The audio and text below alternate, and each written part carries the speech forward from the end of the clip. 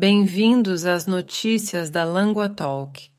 A nossa primeira história vem da Alemanha, onde grupos de extrema-direita estão a tentar explorar protestos de agricultores.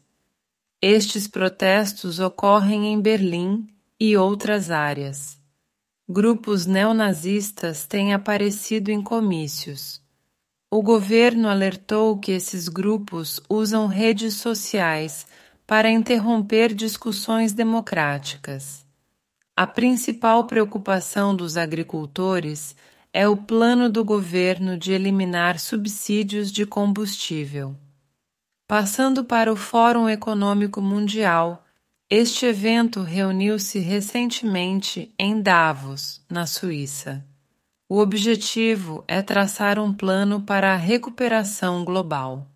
A recuperação, entretanto, continua incerta devido a mudanças geopolíticas e possíveis choques de energia. A inteligência artificial também é um tópico em destaque. Em notícias de lazer e atividades ao ar livre, na Inglaterra e no país de Gales, muitas trilhas rurais estão bloqueadas para caminhantes. Uma mulher, Lucy Wilson, tornou-se advogada para fazer com que os concelhos mantenham as trilhas limpas. As autoridades locais afirmam que restrições de financiamento limitam sua capacidade de resolver o problema.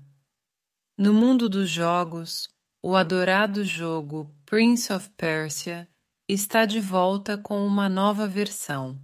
Pela primeira vez, o jogo será totalmente dublado em Farsi, idioma falado no Irã. Os desenvolvedores desejam representar e respeitar a Pérsia e o Irã. Em notícias de entretenimento, os prêmios Emmy, adiados por greves em Hollywood, acontecerão na segunda-feira.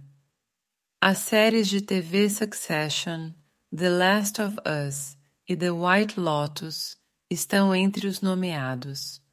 Anthony Anderson será o anfitrião. E a nossa última notícia de hoje é na área da saúde. Na Inglaterra, um estudo com 13.000 pacientes com câncer mostrou que a análise do código genético completo dos indivíduos pode ajudar a fornecer tratamentos mais eficazes. A pesquisa descobriu que a maioria dos tumores cerebrais tinha características genéticas que influenciavam as decisões de tratamento. Agradecemos por ouvirem as notícias da Lingua Talk.